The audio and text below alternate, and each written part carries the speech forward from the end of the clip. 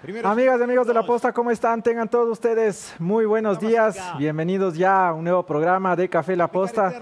Un Café La Posta mucho más emocionante y mucho más feliz que nunca, porque la Tri ganó el día de ayer. La Tri su historia. La Tri por primera vez rompió con esa tradición de que sí, de que en el partido inaugural el anfitrión siempre gana. Nada. Que nos ningunearon, que dijeron que sí, que están pagados, que no sé qué. Nada. Don Ener ayer cerró la boca a más de uno. Me incluyo también, que en su momento sí estábamos cuestionando bastante, pero Ener Valencia ha sabido sacar lo mejor de su arsenal ya en el Mundial de Fútbol. 2 goles, bueno, en realidad 3, porque uno anulado, pero con un robo brutal. Fue un gol totalmente válido. Y pues la selección ecuatoriana empezó bien el Mundial de Qatar 2022. El día viernes se jugará su siguiente partido, su siguiente encuentro contra Países Bajos. Y ahí también será determinante para jugarse la clasificación. Hermoso iniciar así la semana. En estos momentos también ya se está jugando el siguiente partido dentro de lo que es ya el Mundial. Está jugando Inglaterra. Estaremos también llevándoles los detalles del mismo. Vamos a estar incluso comentando más de esto en nuestro segmento de El Novelero Mundialista, así que pendientes también para el día de hoy.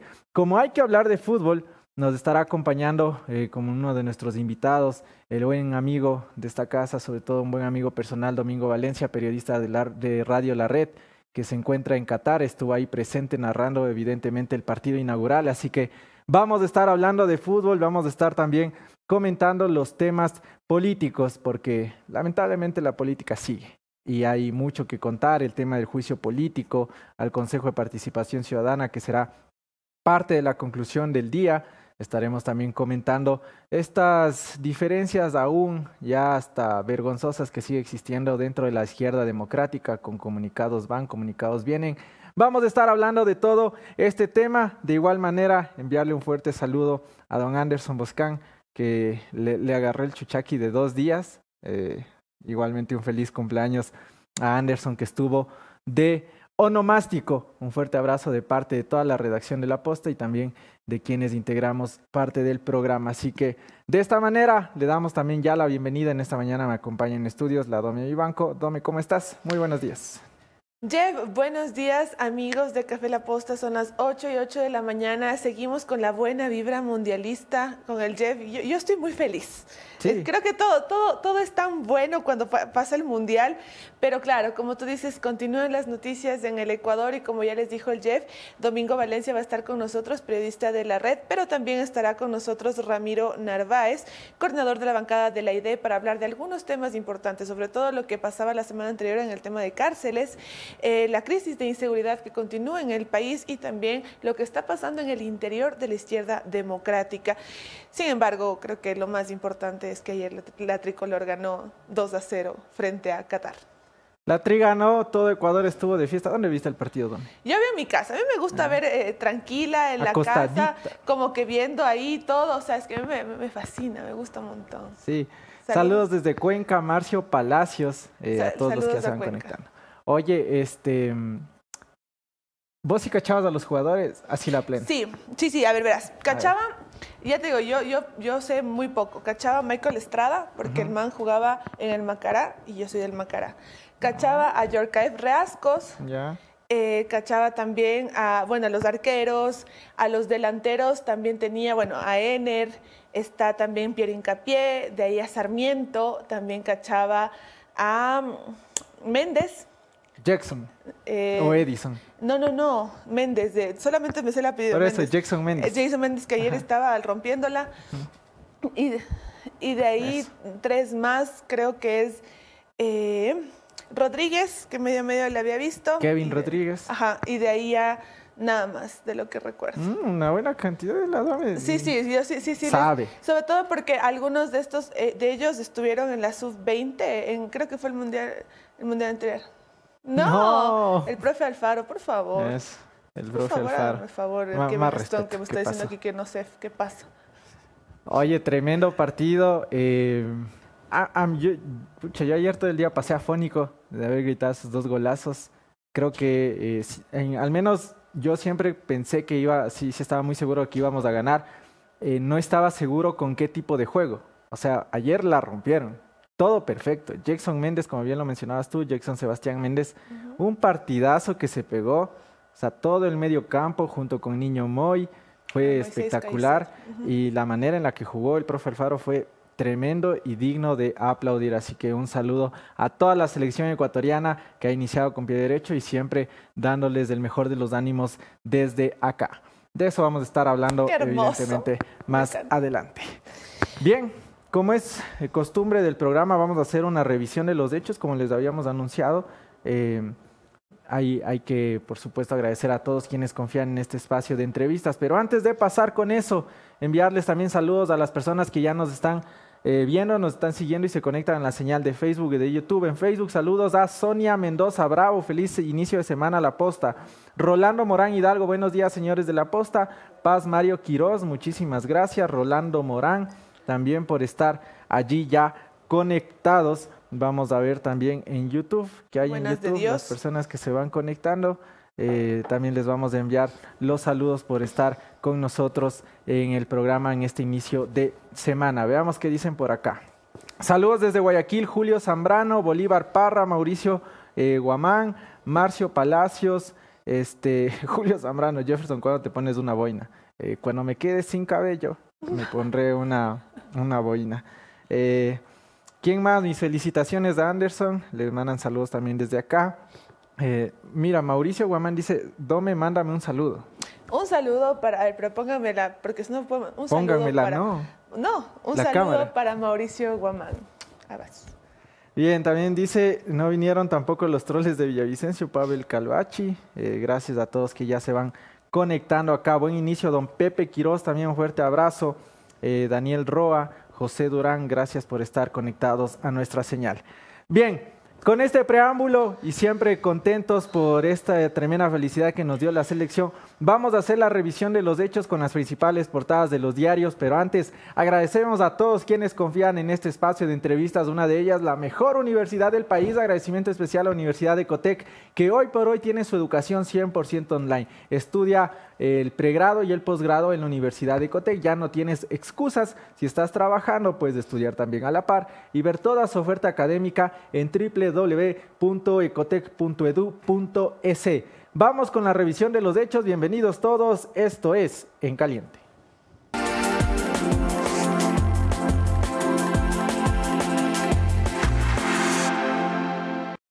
Gracias por seguir conectados a nuestra señal. Ponemos en pantalla la primera portada de diario El Comercio, que todos los diarios han destacado lo que fue la victoria de la selección. Jaque a los jeques. Buen titular. Ajá. Lindo titular. Gran titular. Oye, en medio del partido, gran parte de la afición local ya se fue, se salió del estadio.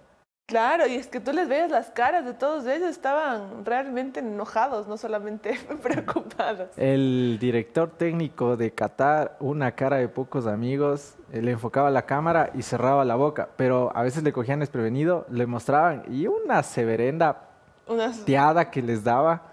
Él es español, ¿no? Él es español, decía, joder, que no sé qué, que no sé cuánto. Estaba bastante enojado. También revisaba cómo periodistas internacionales decían, sí, Ecuador fue totalmente superior, pero también no hay que destacar, pero hay que nombrar que Qatar no jugó para nada lo que se les tiene acostumbrados a nivel internacional. Venían de ser campeones de la Copa de Asia, venían de ganar todos los últimos partidos amistosos y decían, totalmente Ecuador aplastó con eso, bien puesta la táctica del profe Alfaro, pero sin duda los aficionados de allá de Qatar se quedaron como... Sobre todo porque creo que se habían estado preparando por mucho tiempo para esto, ¿no? Claro. Claro. Pasa. Así es el fútbol, ¿no? Así es el fútbol. Bastantes ecuatorianos, cerca de 4,000 ecuatorianos estuvieron presentes en la inauguración del Mundial. Y un gesto lindo que tuvo la selección fue de terminar el partido e ir por cada sector del estadio a agradecer. Agradecer, regalar camisetas. Así que fue un lindo y el grito mensaje al unísono de queremos cerveza. Ah, sí, el queremos cerveza, claro, pues que no les habían prohibido ya. Oye, más detalles del tema del partido, vamos revisando rápidamente las 4 portadas porque van evidentemente con el mismo tema de la selección. El Universo, triunfo del Mundial, otra tremenda imagen que destaca ahí en su portada. De igual manera, Diario Expreso y Diario La Hora, que han destacado el accionar y sobre todo el juego de la selección ecuatoriana de fútbol. Algo también que fue muy emotivo dentro del primer partido fue cuando estaban cantando el himno nacional, Hernán Galíndez con los ojos llorosos, Niño Moy, que había dicho que se le iban a hacer agua a los ojos y que es posible que llore cuando escuche el himno nacional. Pero de Galíndez sí fue muy emotivo, de venir realmente de Chile, donde, por cierto, chilenos que lo ven por televisión, en Chile le trataron muy mal a Hernán Galíndez porque él jugaba en la U de Chile.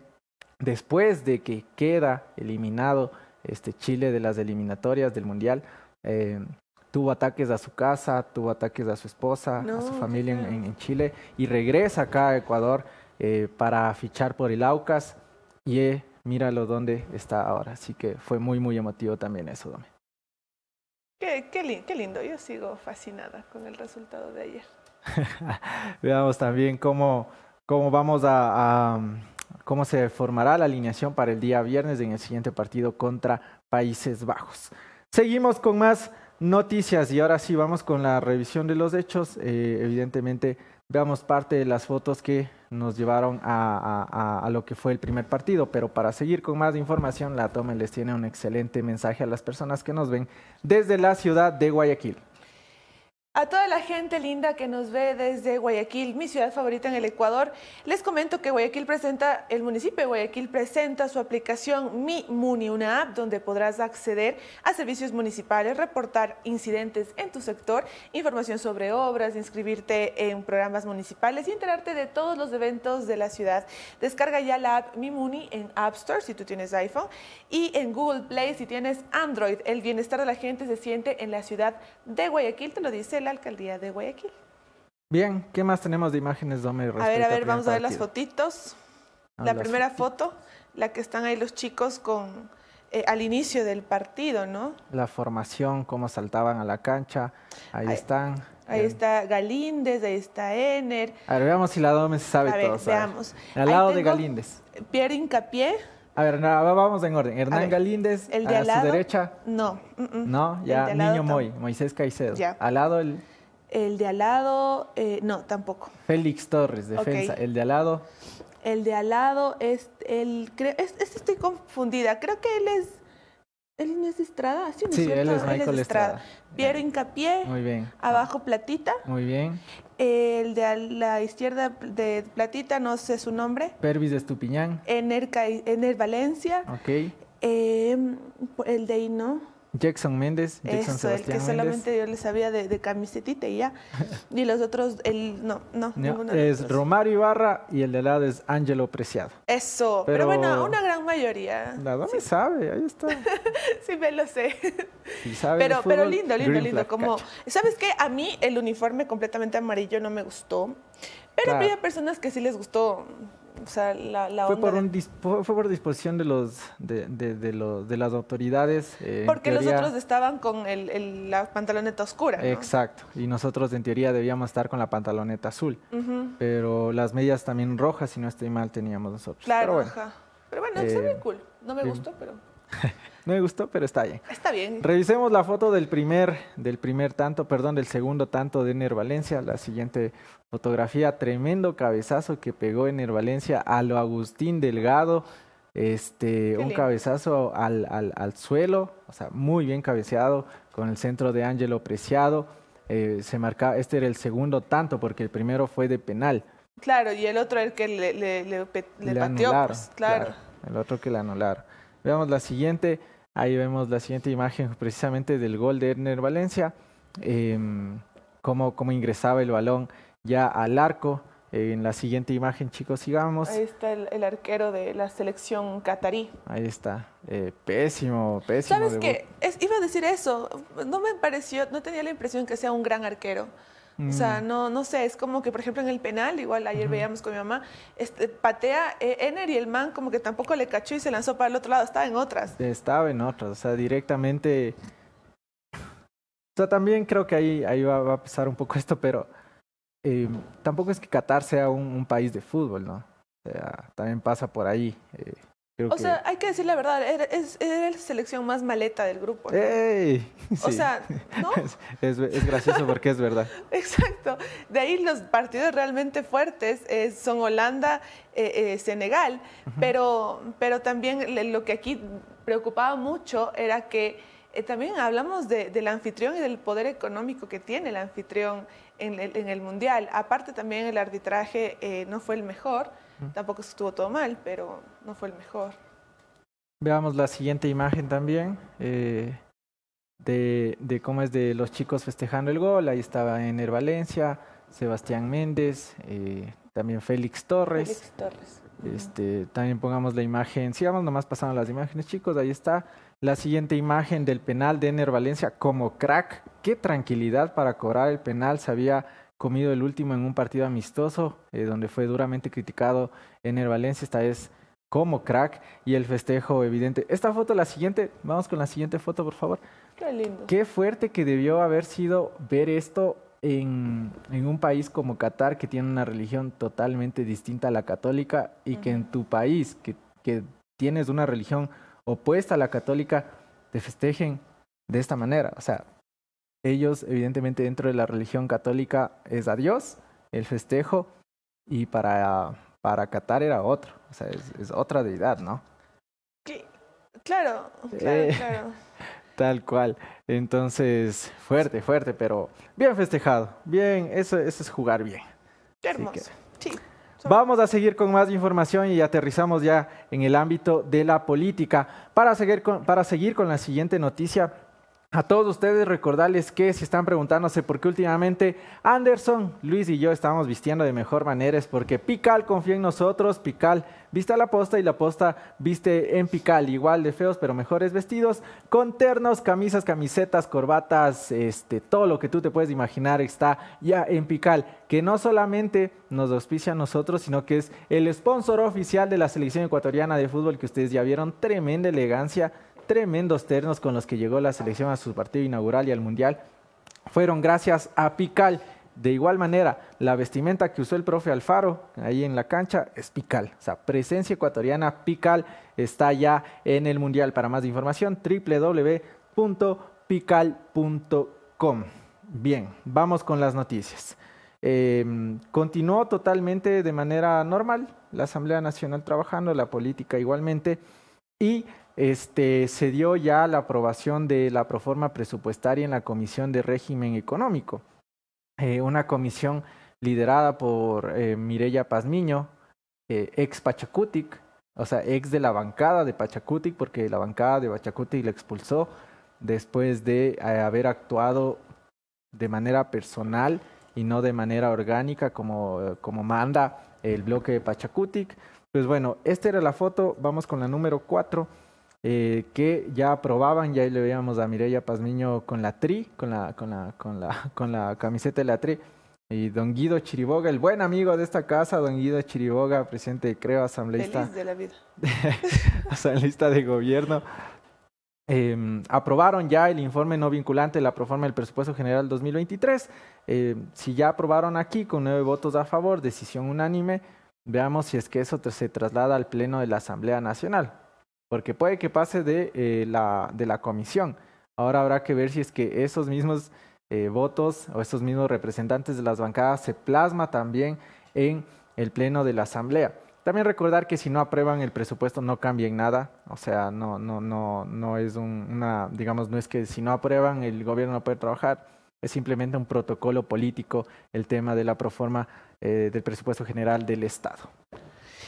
En otras noticias también, hablando un poco de lo que pasó el viernes de madrugada, Jeff, bueno, más o menos de la medianoche, la Asamblea Nacional destituyó a 4 consejeros del Consejo de Participación Ciudadana en el marco del juicio político que estaban ejecutando en contra de los 4, uno de ellos el presidente del Consejo de Participación Ciudadana, Hernán Ulloa. Aquí hay algo interesante, Jeff, aparte de que la limpia no les funcionó y al final les votaron, es que una de las personas que van a reemplazar, porque ya están revisando quiénes van a reemplazar a los 4, y es algo que tiene que ver también con el Consejo Nacional Electoral, uno de ellos tiene orden de prisión por estafa. y es el que reemplazaría a Francisco Bravo, si no estoy mal, al consejero Francisco Bravo. Imagínate, él tiene un proceso del 2019 relacionado a una estafa en la venta de un puesto en un mercado. ¿Quién? El señor Jaime Rubén Chukchillán Ah, es el que sería es el uno reemplazo. de los que van a reemplazar. Claro, es el que sería el reemplazo del señor Francisco Bravo.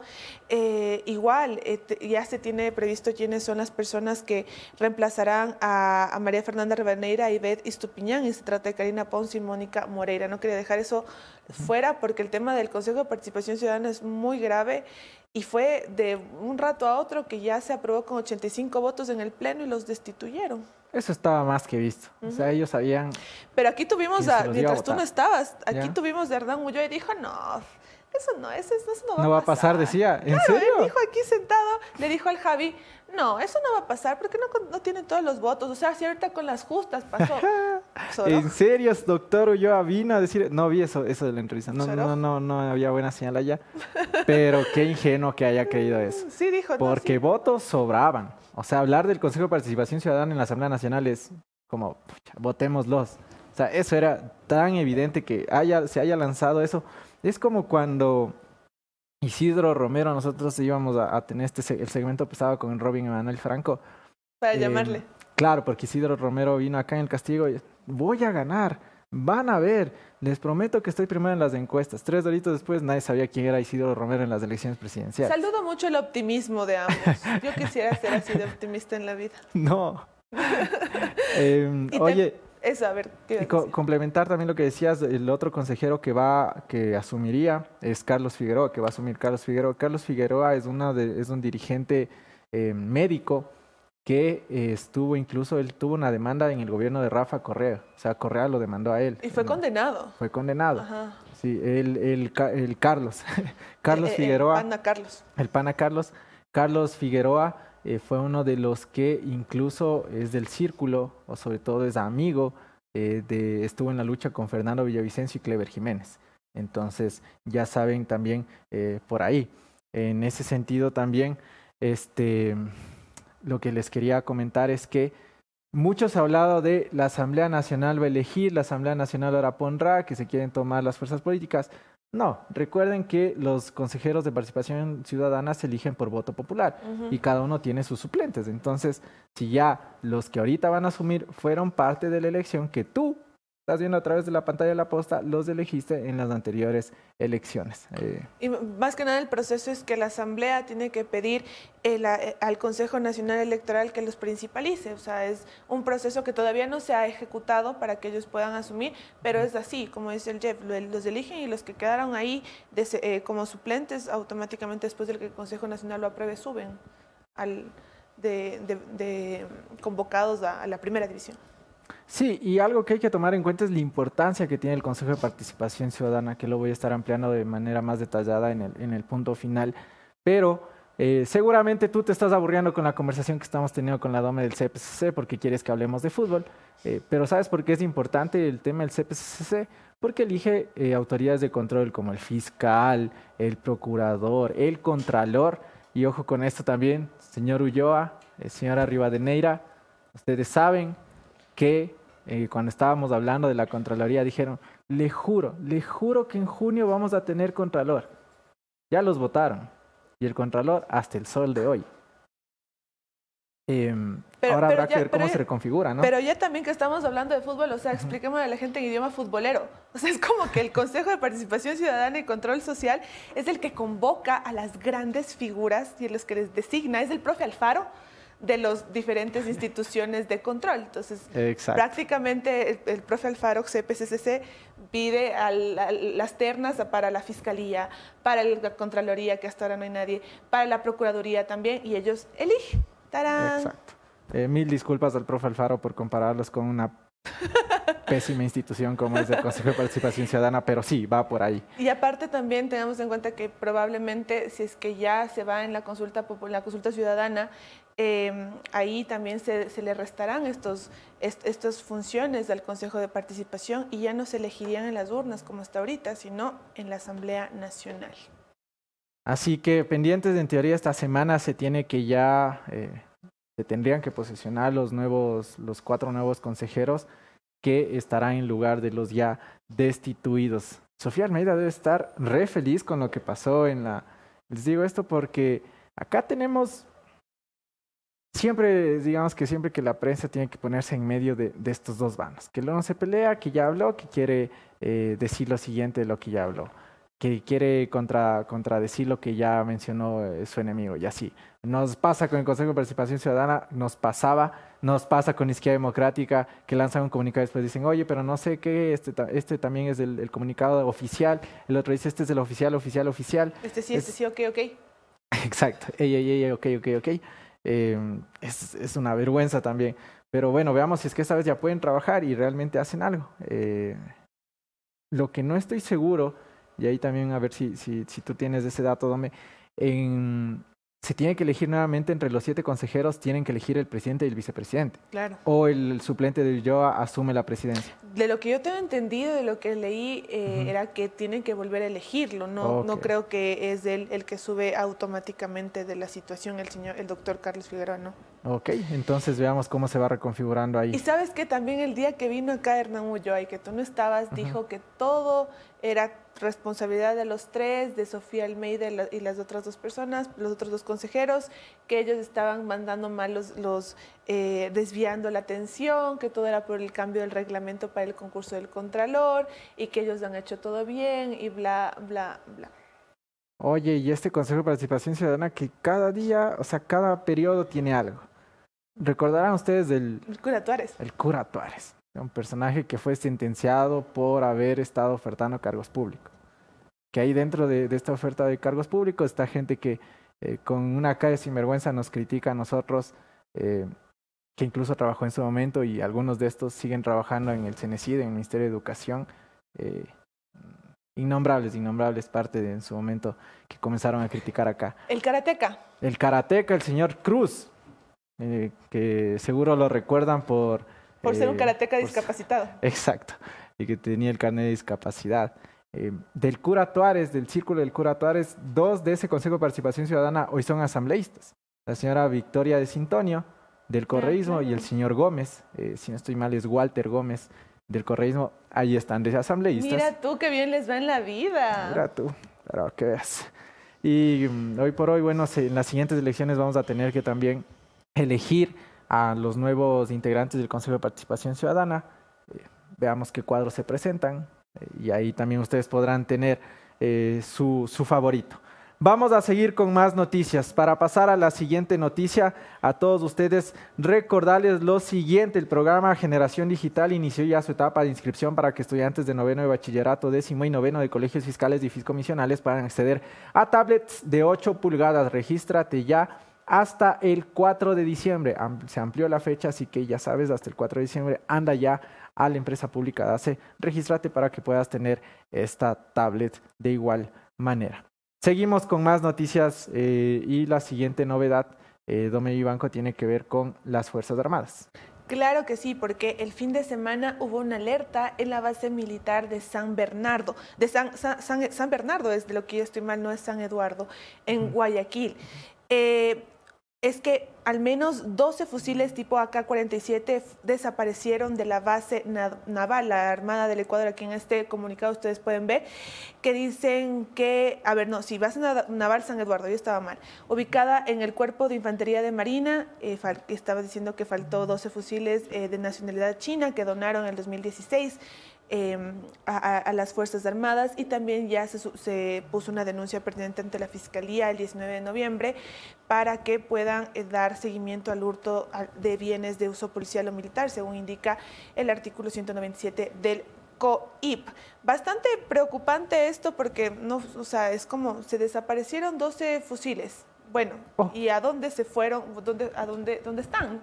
Claro, la Fiscalía ya está indagando alrededor del tema, pero también en el interior de las Fuerzas Armadas supongo que deben hacer una investigación interna para conocer un poco de quiénes estuvieron ahí, quiénes salieron. De eso no hay información al momento. Lamentable. De Fuerzas Armadas, que se te saquen 12 fusiles, es como, ¿en serio? Es como cuando en la Policía Nacional, y evidentemente muchos ya se olvidaron, cuando le sacaron también armamento del complejo en el estadio modelo. Ahí también le sacaron armamento a la Policía Nacional en sus narices. Vamos también a estar atentos a lo que desencadene la investigación de dónde están estas armas y dónde fueron a parar. Claro, y sobre todo en Guayaquil, ¿no? Una zona en la que está bastante caliente el tema del crimen organizado. Yo no digo que tenga que ver con eso, ¿no? Pero también es bastante curioso.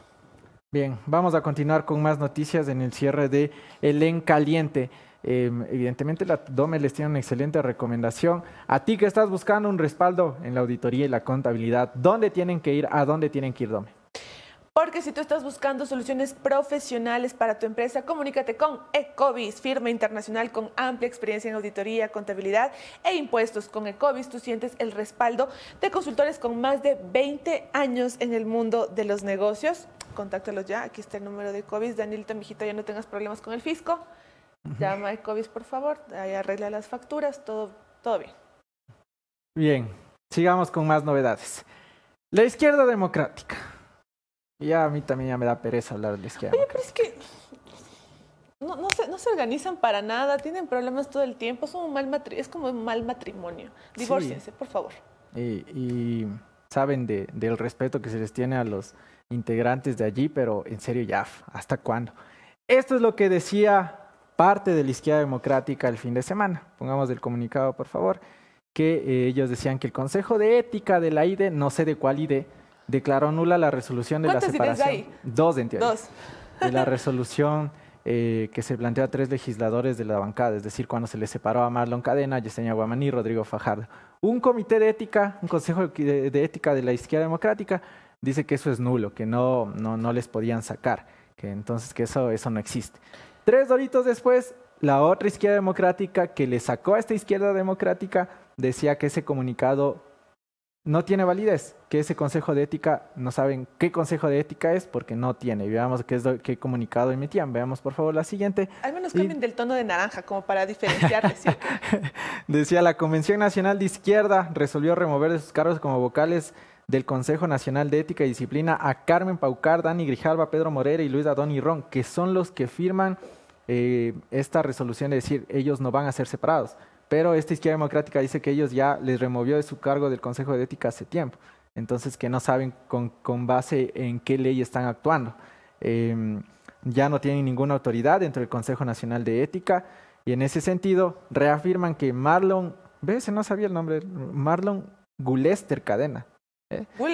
Gulester Cadena, Ludvia Yesenia Guamaní y Rodrigo Olmedo Fajardo han sido separados de la bancada de la izquierda. ¿Quién firma? Don Enrique Chávez Vázquez, presidente nacional de la izquierda democrática, que recordemos le reemplaza ahora al ex presidente, el señor Guillermo Herrera. Guillermo Herrera. Y mi pregunta es, tú que eres experto en la izquierda democrática, ¿en dónde está Vilma?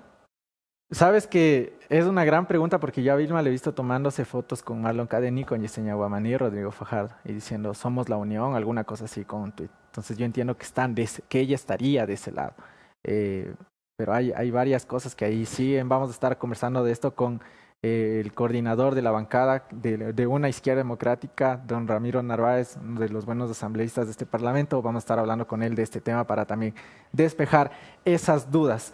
Ya vamos a ahondar más en el tema, así que quédense a la señal de la posta. Pero vamos a seguir con más noticias Dome Vivanco para evidentemente que la gente sepa también todo lo que ha sucedido en el país, porque tiene que ver con don Fernando Villavicencio. Pero para pasar a lo mismo, para pasar a este tema, hay que recomendarles el tema de seguridad, porque recuerda que una buena lámina de seguridad puede salvar tu vida. Llegó ya a Quito Falcon Seguridad, lujo y confort al más alto nivel. Con 18 años siendo líderes en el equipamiento automotriz, lámina de seguridad, tapicería en cuero, nanocerámica, restauración interior, son algunos de los productos que te ofrece Falcon. Conoce ya sus showrooms a nivel nacional en Quito, Ambato y Riobamba. Ven y vive la experiencia Falcon en www.falcongrupo.com para que estés así encueradito. Hasta se prende esta maravilla. Esa vaina, una maravilla. Ya sabes. ¿Qué más tenemos, Dome Vivanco? Antes de pasar a la siguiente noticia, tengo otra recomendación para la ciudad de Guayaquil, porque les cuento que ante un video viralizado en redes sociales en el que se captó con las cámaras de la Corporación para la Seguridad Ciudadana de Guayaquil, se ve que un bus de transporte público ocasionó que otro bus que venía detrás de él lo impacte. La ATM hace un llamado a los conductores de transporte público para que respeten las señales de tránsito y usen los paraderos plenamente instalados que permiten un embarque y desembarque seguro para los usuarios. Ponte pilas de ahí si estás manejando tu bus en Guayaquil y mira las recomendaciones de la ATM. Ahora vamos a pasar a lo que tú comentabas, lo del tema de Fernando Villavicencio. Es que este fin de semana él compartió un video en el que el señor Leonardo Cortázar lo estaba amenazando y él y la policía se lo llevó. ¿Qué fue lo que pasó hace unos minutos? La Fiscalía indicó que tras la aprehensión de Cortázar de este sábado por presuntas amenazas en contra del asambleísta Villavicencio, inició una investigación previa a la Fiscalía General. Ante la falta de elementos de convicción no se le formularon cargos, es decir, lo dejaron libre, pero sí inició una investigación previa alrededor del caso. Veamos. Claro. ¿El video? El señor está filmando. Sí. Este paso. Hasta un video. ¿Puede tener pasado el qué, oficial? Pasado el señor asambleísta está oyendo una denuncia contra usted por agresiones verbales. Pero porque está asambleísta, no puede calumniar a la gente. Y yo tengo videos. Llega al sol. Ahí los escuchan ustedes de ahí peleando con la policía. ¿Quién es Leonardo Cortázar, Jeff? Para que la gente como que conozca un poco de quién se trata este señor. A ver, a Leonardo Cortázar bueno, ya se le abrió un proceso de investigación, ¿cierto? Noticia de última hora, que tras la presión por presuntas amenazas en contra del de un asambleísta, la Fiscalía inició una investigación previa. Ante la falta de elementos de convicción no se le formularon cargos. Pero el nombre Leonardo Cortázar suena mucho alrededor de las eléctricas del país. Él salió, ustedes recordarán, en esta foto famosa de los señores tetones en la piscina. Ahí estaba el señor Jordán, estaba Ronnie Aliaga y estaba el señor Cortázar. Por esta foto se ha dicho un montón de cosas, pero al señor Cortázar es este punto el que se le vincula dentro de estas denuncias que suenan por parte de Fernando Villavicencio, que ahí le decía incluso mafioso, delincuente, pero es alrededor de que el señor Cortázar tendría sus negociados en las eléctricas, en el negocio de las eléctricas del país. Pero, ¿qué detalles más tenemos de Leonardo, Dome Vivanco? Nada más de eso y también la foto. Ustedes de ley deben cachar un poquito la foto, no sé si es que les iba a pasar, pero más para que sepan quién es este señor. Y ahí está con Ronnie Aliaga, que ha sido todo un drama, todo el tema también con respecto a Fernando Villavicencio. Él lo ha acusado de amenazarlo, de poner en riesgo su seguridad y demás temas. Ahorita ya sabremos qué pasa al final con todo el tema. El de gafas. Foto, el que tiene las gafas. Las gafas oscuras, el que está al lado de Ronnie Aliaga.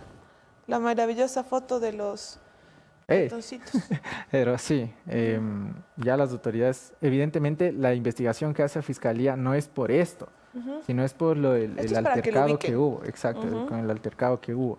Esto es para que lo ubiquen al señor Cortázar. Bueno, también lo que me mencionaba Anderson en su momento la semana pasada, cuando publicó esta foto el señor Carlos Rojas, prácticamente correcto, dijo que el señor Jordán le había llamado a amenazar y que decía que lo responsabilizaba en caso de que le llegase a pasar algo a él o a su familia. Evidentemente también el saludo solidario a don Carlos Rojas por este hecho. Ok, vamos a ir con las entrevistas de esta mañana, como les habíamos prometido. Nuestro primer invitado, nos llenamos y seguimos hablando de política, lo que sucede en la izquierda democrática. Va a estar en poquísimos segundos ya Ramiro Narváez, el ex coordinador de la bancada de la izquierda democrática. Y después volvemos al tema del fútbol, al tema del mundial, porque nos estará acompañando Domingo Valencia, periodista de La Red. Así que pendientes todos. Por cierto, Danielito, ¿cuánto va Inglaterra? 2-0. ¿2-0? ¿Contra quién es? Contra Irán. Inglaterra está ganando 2-0 contra Irán. Es el otro partido que ya se está jugando en estos momentos. Entiendo que ya se está por acabar el primer tiempo. Vamos con las entrevistas de esta mañana. Qué gusto poder compartir con ustedes. Bienvenidos todos. Esto es Café La Posta.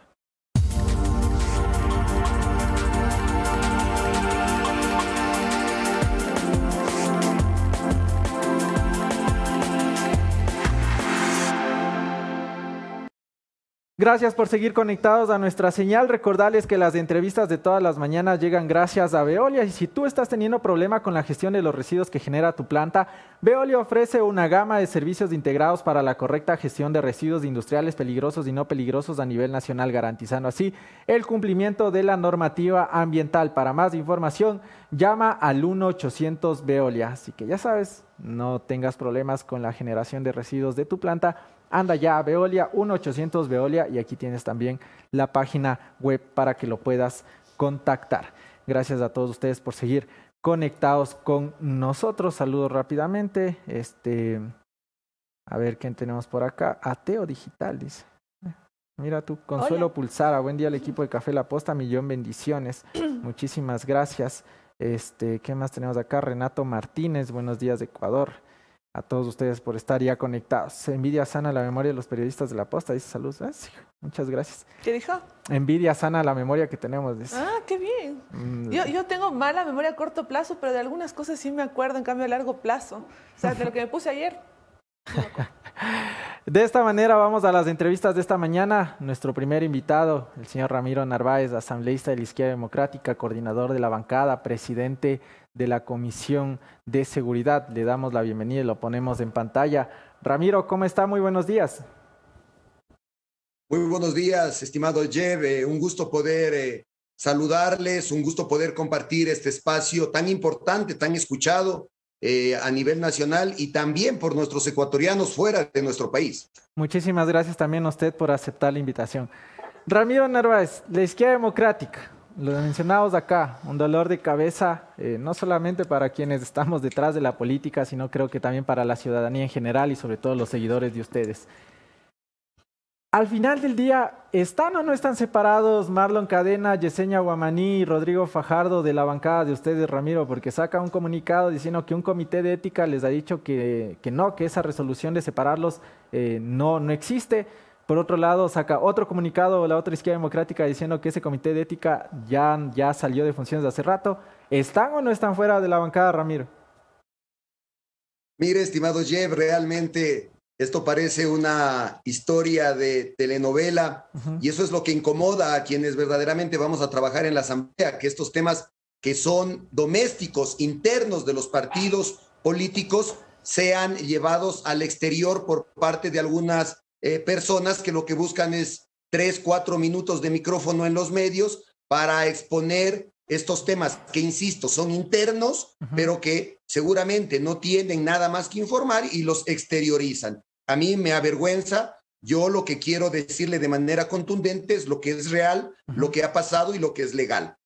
Primero, la coordinación del bloque yo no la busqué ni la gestioné. En mi ausencia, los presidentes provinciales de Izquierda Democrática, los expresidentes de la Izquierda Democrática y los líderes históricos que estuvieron presentes en esa sesión, con un 98% de apoyo, propusieron que asuma la coordinación. ¿Pero por qué, estimado Jeff, proponen que asuma la coordinación? Para lograr unificar los problemas que se han generado tanto en el partido a medida de lo que yo pueda apoyar, pero especialmente en el bloque. Y ese es mi objetivo. Pero yo he estado siempre alejado de estos temas. Con ese objetivo que usted menciona, Ramiro, y le voy a interrumpir ahí, evidentemente, para mantener el diálogo, ¿es posible subsanar estos errores? O sea, ¿se podrá volver a ver una izquierda democrática una sola dentro de la Asamblea Nacional? Porque parece que estas diferencias, subsanarlas parece imposible. O sea, ¿es posible volver a unificar, como usted dice, este es mi objetivo dentro de? Es mi objetivo y mi misión. Mire, estimado Jeff, hay que lograrlo. Es una vergüenza que un partido, que muchos ciudadanos lo consideran que tiene una oportunidad histórica de constituirse en la segunda vía, no pueda mantener una unidad a su interior. ¿Cómo vamos nosotros, a través de nuestros candidatos, a proponer un cambio en nuestros cantones, provincias, parroquias y un cambio a nivel nacional si al interior no podemos corregir estos problemas? Para mí, la Izquierda Democrática no tiene la oportunidad de ser una tercera vía, tiene la responsabilidad de ser una tercera opción en un territorio donde se ha polarizado la política. Y esa responsabilidad la podemos cumplir si es que arreglamos los problemas casa adentro. Ahora, ¿qué hay que hacer? Hay que entender lo que está sucediendo. Imagínese, Jeff, disputarse una coordinación de un bloque. Claro. Da vergüenza, da vergüenza. Tenemos nosotros que lograr un proceso de unificación y lo que yo aspiro, estimado Jeff, es que haya el menor número de bajas en ese proceso. Ojalá sean 0 bajas, pero si es que en este proceso existen bajas, pues tendremos que asumir esa lamentable situación. Bueno, ya hay 3 bajas, ¿no? Ya hay 3 bajas. A eso me iba a referir, estimado Jeff. El Consejo Ejecutivo Nacional, en una reunión en la cual ya participé como coordinador del bloque, planteó la separación de 3 asambleístas del bloque y el inicio de una expulsión del partido. ¿Pero por qué, Jeff? Porque han trasladado estos problemas internos al contexto nacional y ellos no miden las consecuencias de que sus declaraciones dañan, impactan a un partido, problemas que se deberían solucionar casa adentro. Yo voté en contra de la separación de estos 3 asambleístas porque todavía conservo la esperanza o conservaba la esperanza, la expectativa de que recapaciten. Disputarse una coordinación de bloque cuando el país está pasando por temas tan complicados como los de inseguridad, el tema económico, los problemas sociales, da vergüenza, estimado Jeff. A eso voy, Ramiro, para seguir la conversación con la doña Ivanco, que también tiene más inquietudes. ¿Ha podido usted conversar con Marlon Cadena, con Yesenia Guamaní o con Rodrigo Fajardo? ¿Han tenido algún tipo de acercamiento con usted para tratar de ver alguna solución dentro de su bancada? Mire, yo hablo en este espacio lo que es real. Okay. Marlon Cadena conmigo conversó varias veces, incluso antes de que él presente su renuncia, porque él ya presentó su renuncia, por Dios.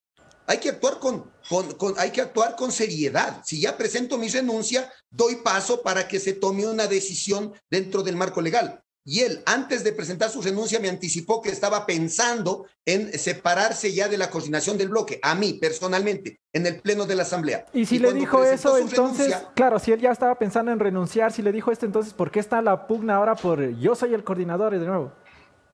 Exacto. Posteriormente conversé con él y me dijo que sí, que hay que hacer un proceso de transición, el cual no se ha iniciado. Estimado Jeff, lo único que entiendo yo es que un coordinador del bloque que actúa dentro del marco legal, dentro de la honestidad, dentro de la transparencia, no gana absolutamente ningún beneficio personal siendo coordinador del bloque, si es que actúa con transparencia. Porque si no, no entiendo cuál es el sentido de aferrarse a ese cargo. Ahora, estimado Jeff, insisto, estos problemas tienen que tratarse casa adentro y es vergonzoso que sean presentados a la ciudadanía. A mí me interesaría muchísimo más, que es un tema que lo vamos a arreglar al interior del partido, pero me interesaría muchísimo más, estimado Jeff, por ejemplo, conversar del tema que estamos pasando en este momento en temas de inseguridad respecto, y vamos a hablar de eso, que se han desaparecido 12 fusiles de unas características extremadamente peligrosas y que hoy están en manos de la delincuencia. Vamos a hablar de eso, Ramiro. De ley que vamos a presentar en el mes de diciembre. Vamos a hablar de eso, Ramiro. Más bien, permítame darle paso en este momento a la doña Ivanco para seguir con más temáticas. Vamos a abordar evidentemente el tema de seguridad que el fin de semana continuó. Así que vamos a seguir con más. Doña Ivanco, tienes la palabra. Asambleísta, buenos días. Les saluda Doménica. Yo quiero cerrar ya el tema de la izquierda democrática con una pregunta simple para ya topar el tema de seguridad. Y es, ¿qué pasa? O sea, ¿qué es lo que está pasando? ¿Dónde están los líderes fuertes de la izquierda democrática para controlar la situación? Y también, ¿cómo van a evitar que este tema siga agrandándose mucho más? Es un tema, como usted dice, que se debería tratar casa adentro, no lo hicieron así. Entonces ahora nos toca hablar de las crisis internas que ustedes tienen porque no lo supieron manejar. Comparto con su criterio. Buenos días, estimada Doménica. Lastimosamente este tema, todos los partidos políticos tienen problemas internos, todas las bancadas tienen problemas internos, pero tienen la prudencia de arreglarlos casa adentro. Pero y cuando no tengo... cuéntenos qué fue lo que pasó, qué les hizo que separarse de esa forma. Es la falta de disciplina partidaria, estimada Doménica. Yo siempre he sido orgánico. Yo siempre me he sujetado a lo que ha dispuesto el partido, porque los bloques responden al partido. Una de las primeras diferencias que tuve con Marlon fue cuando él manifestó que los bloques son autónomos e independientes de su partido. Ya quisiera escuchar qué opina Jaime Nebot si es que el asambleísta Torres diera una de esas declaraciones, o qué opina Rafael Correa si es que su jefa de bancada diera ese tipo de declaraciones. Hay que mantener una línea partidista, representamos a un partido por el cual llegamos y debe garantizarse que los asambleístas sean orgánicos. Y para contestar a su pregunta, ¿qué hacer? Conversar con los líderes históricos. Yo le he escrito a la asambleísta Vilma Andrade, que la considero también una líder que va más allá del bloque, y le he manifestado que conversemos lo más pronto, personalmente, los dos, de manera urgente, para que podamos evaluar qué está pasando y busquemos una salida. Mire, Doménica, cuando dos grupos están peleando de manera acérrima, de manera feroz, de manera canibalista, porque se atacan y se pelean entre ellos, la solución no llega. Tienen que ceder posiciones y tienen que, en vez de buscar cómo le ataco y le disminuyo y lo desprestigio al otro, cómo llego a consensos y cómo busco un camino de solución. Esa es la tarea que yo he asumido al ser nombrado coordinador. Insisto, una designación o un cargo que no lo busqué y no lo gestioné, pero ha habido la confianza de que puedo yo solucionar este problema y lo voy a hacer, y espero que haya la menor cantidad de bajas. Ok, esperemos que así sea. Cambiamos totalmente la página y hablemos de lo verdaderamente importante. Usted, asambleísta, es el presidente de la Comisión de Seguridad de la Asamblea. La semana anterior hubo varios altercados en diferentes cárceles del país. Hay un hecho aislado que no se ha tenido respuesta desde varios puntos, tanto del SNAI como del gobierno, es la fuga de 26 presos de la penitenciaría del Litoral. Nosotros nos enteramos de eso y el día siguiente hubo el traslado de varios cabecillas de bandas como R7 o Los Lobos por parte del gobierno nacional. Sin embargo, hubo una fuga y no hay información al respecto. El fin de semana se desaparecieron 12 fusiles AK-47 y es curioso, como usted decía también, porque cuando hubo los atentados en Santo Domingo, Durán y demás, muchas veces las personas que salían en cámaras tenían fusiles de las características que solamente tienen las Fuerzas Armadas.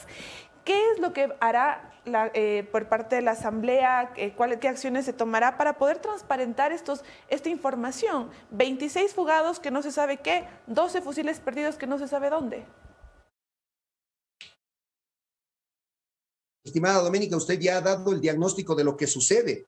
Y esta pérdida de los fusiles no puede suceder de un momento a otro. Se sospecha por expertos que han conversado conmigo de que se trata de un robo sistemático, sistematizado, que seguramente fueron sacando por partes las piezas de estos fusiles. No desaparecen de un día para otro. Y lo más grave es que hoy se quiere juzgar, cuestionar, judicializar a los dos bodegueros, cuando ahí tenemos al comandante del Cuerpo de Infantería Marina, al comandante de Operaciones Navales, que tienen que rendir cuentas respecto a esta desaparición. Nosotros, el día miércoles, tenemos la comparecencia del ministro de Defensa por el tema de las cárceles y de las fugas que sucedieron y de los traslados, del SNAI.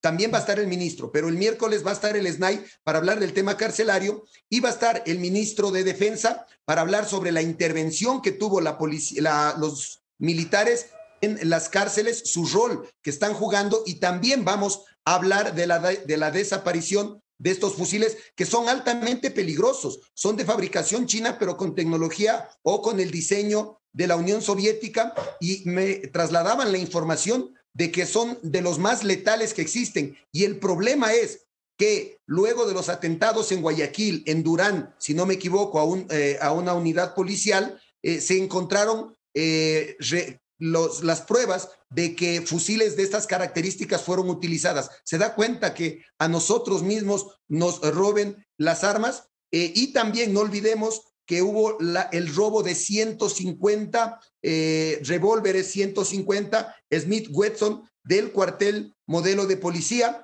y también hubo el robo de 2 fusiles en Sucumbíos que afortunadamente fueron recuperados. Así que todos estos temas los vamos a tratar el día miércoles. Y aquí miren, y lo digo... Perdón, sí, que le interrumpa. Ustedes, dentro de su rol, dentro de sus funciones, ¿pueden ustedes pedir a las Fuerzas Armadas y a la policía mayor información acerca del tema o transparentar un poco más lo que estén haciendo, alguna investigación interna, o solamente se remite a poder recomendar cualquier cosa, tipo, bueno, vamos a hacer tal cosa en las Fuerzas Armadas, que se responsabilice al duro de las Fuerzas Armadas? ¿Qué pueden hacer ustedes? ¿Qué está en sus manos?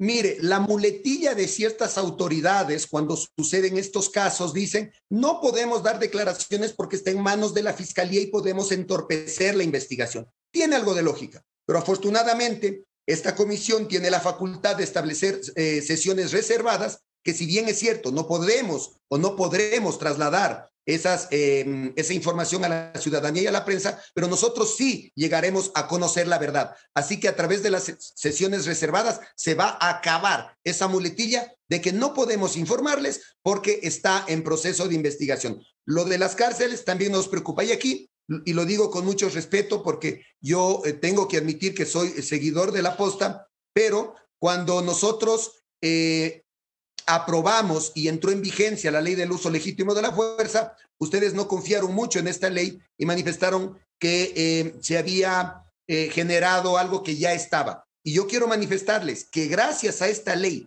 por primera vez en la historia del Ecuador, las Fuerzas Armadas pudieron ingresar a los centros de rehabilitación social y hacer una incautación importante de armas, incluso de alto calibre. Entonces, todos estos temas, Ramiro, los vamos pero a tocar el día miércoles. perdona que me meta ahí. Claro, el tema de la incautación, esto siempre ha habido, o sea, no es que por la ley esto haya sucedido, por un lado, y por otro, ¿qué le dice, por ejemplo, usted a las autoridades? Si no estoy mal, fue en su momento el ministro del Interior, Zapata, que dijo, no basta con esta ley de uso de fuerza progresiva, del uso progresivo de la fuerza.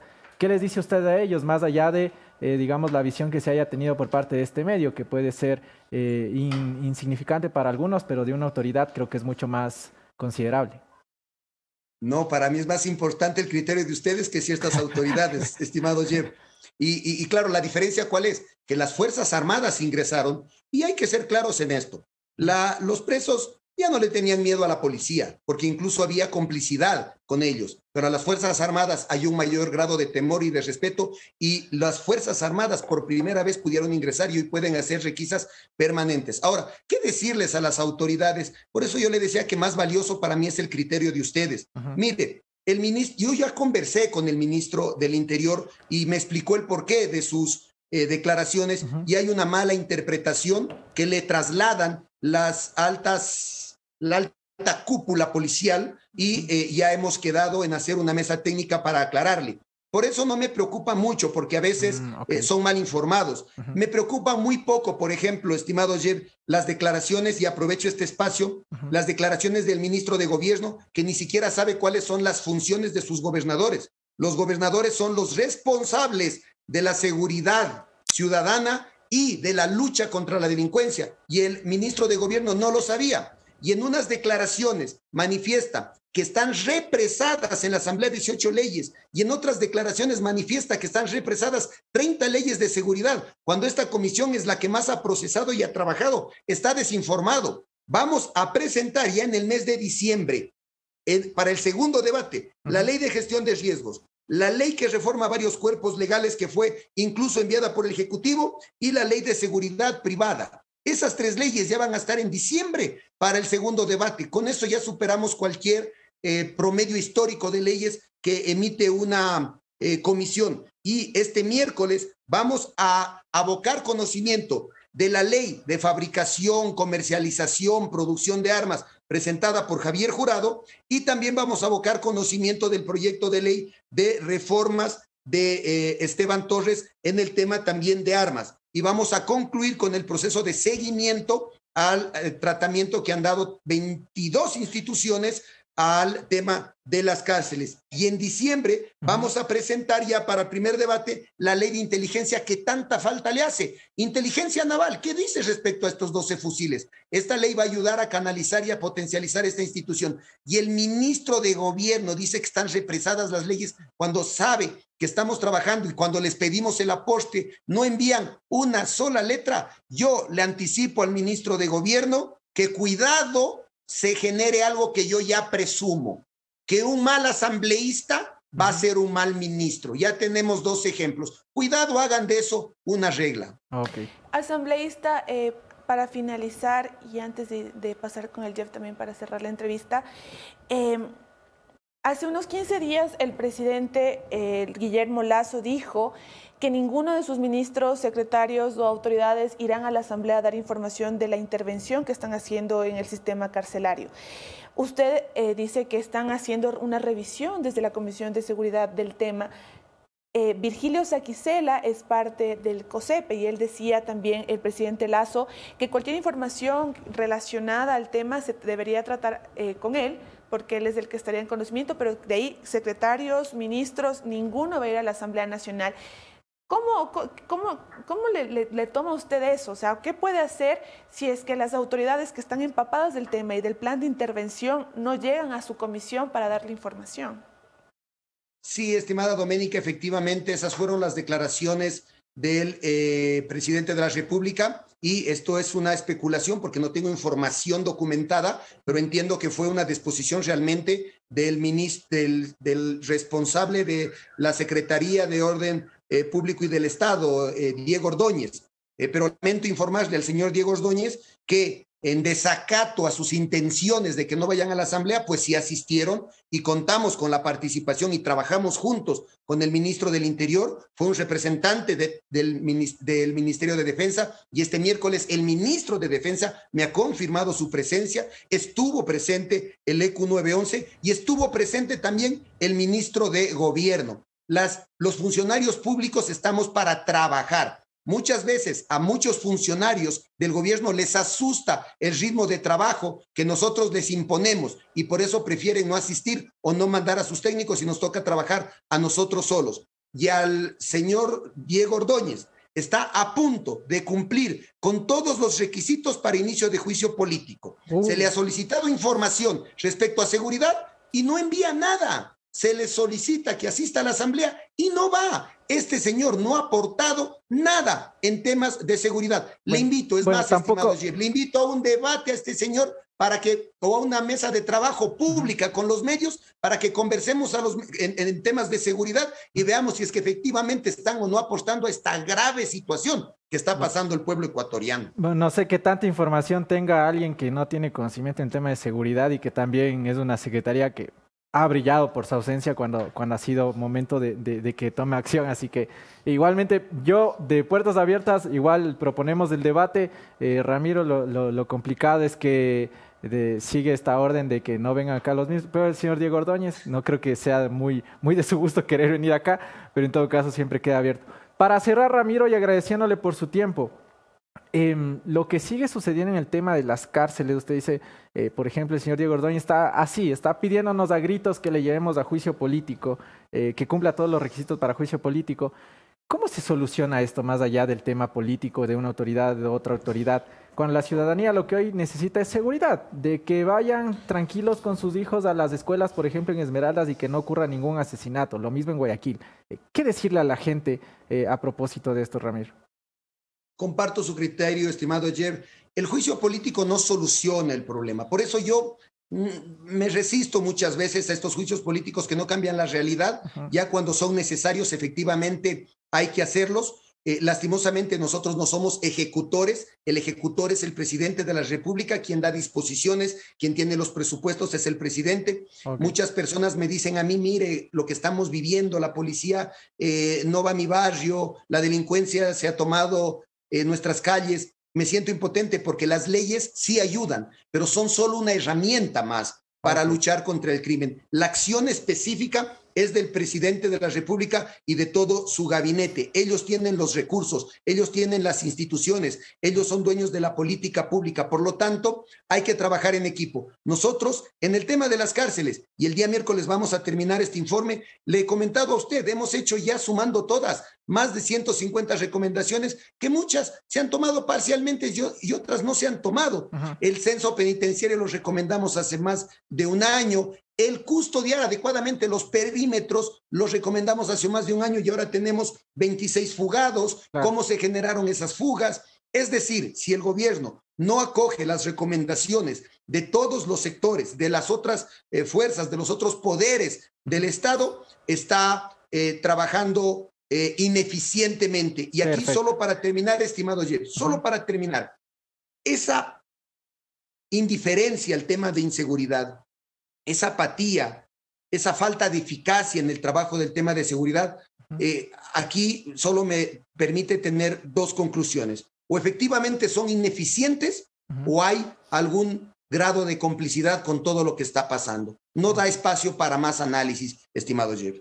Fuerte, claro que es una declaración bastante fuerte y evidentemente es lo que hemos también venido diciendo desde aquí, desde La Posta. Son las declaraciones del asambleísta Ramiro Narváez, coordinador de la bancada de la Izquierda Democrática. Ahí está, como le digo, ya me está escribiendo el asambleísta Guamaní que quiere réplica a lo que usted ha dicho. En eso nos tienen ustedes, la réplica de todos los lados. Por Dios, tenemos que dedicarnos a trabajar y solucionar los problemas del país. Yo no voy a responder absolutamente nada a ningún asambleísta de la Izquierda Democrática porque estos temas tienen que tratarse al interior del partido. No generemos y no demos más vergüenza. Por favor, dediquémonos a trabajar en lo fundamental, en las leyes que necesita la gente. A la gente no le importa lo que pasa al interior de un partido. Totalmente. Ya no avergoncemos más a la Asamblea Nacional, por favor. Bien, las declaraciones de Ramiro Narváez, asambleísta, muchísimas gracias. Pudieron ustedes escuchar las declaraciones de esta discusión eterna. No. Oye, ¿quieres un detalle? A ver, un detalle. ¡Una pepa! ¡Una pepa! El señor Andrés Vallejo, que hoy es embajador por parte del gobierno nacional, tuvo una conversación con Yesenia Guamaní. No, ¿cuándo? El fin de semana, en el que, bueno, le envió un mensaje a ella refiriéndose a la situación del partido y al señor Marlon Cadena. Evidentemente la asambleísta dice, ¿y quién le dio esa información? No se revelan las fuentes de asambleísta. Pero el mensaje dice lo siguiente, que le dijo Andrés Vallejo a Yesenia Guamaní. Querida Yesenia, esta discusión pública de los problemas del partido lo van a liquidar. Y es inexplicable y lamentable que por este o cualquier otro motivo estén junto a correístas y socialcristianos, que terminarán tomándose los organismos de control para sus corruptos intereses. ¿Cómo llegamos a este extremo en que nadie piensa en el partido? Como le dije a Marlon, lo que están haciendo es suicida para el partido y también para ustedes. Qué dolor ver lo que está pasando en nuestra querida izquierda democrática. Una zarandeada, ¿no? ¡Papa! Pero bueno, veamos en qué termina toda esta novela alrededor de la situación de la izquierda democrática. Sobre todo porque, como dice Ramiro, yo creo que deberían hablarlo al interno, ¿no? Como nosotros estamos aquí de mediadores entre qué dice el uno, qué dice el otro, mejor. Sí, o sea, reservan internamente ya. Que se sienten ya a conversar ahí tranquilamente y ustedes también pueden decir cualquier cosa, no solamente en los medios que el uno quiere réplica, el otro no, ya, mejor. Solucionen puertas adentro. Vaya, solucione. Ok. Pongámonos de mejor ánimo, pongamos de mejor optimismo y con un tema que realmente a todos nos gusta hoy por hoy, es la selección ecuatoriana de fútbol. Vamos a hablar con eso. Ese chanito está re emocionado. Oye, la cantidad de personalidades extranjeras que han mostrado apoyo a Ecuador fue tremendo. ¡Ay, sí! Desde cantantes. Entonces había, por ejemplo, artistas, cantantes, Alejandro Sanz, Fonseca, todos un montón de gente que estaba apoyando a Ecuador el día de ayer. Qué lindo tema, qué hermoso que es la selección. Exacto, bajar los ánimos, el tema político, estos dolores de cabeza que nos hacen tener. Así que hay que hablar con las voces expertas y qué mejor que poder tener un espacio con quien estuvo presente en el partido, con quien pudo reportar desde ese lugar. Hablamos del señor Domingo Valencia, periodista deportivo, uno de mis mejores amigos de la vida. Hermano, ¿cómo estás? Qué gusto verte y sobre todo también la admiración de ver cómo has llegado hasta allá. ¿Cómo estás? Buenos días. Hola Jeff, hola Dome, qué gustazo verles, qué gustazo oírles. Nada más confírmenme la señal. Todo Belén. De video, audio. Se escucha perfecto. Para yo quedarme tranquilo. Les mando un abrazo grande.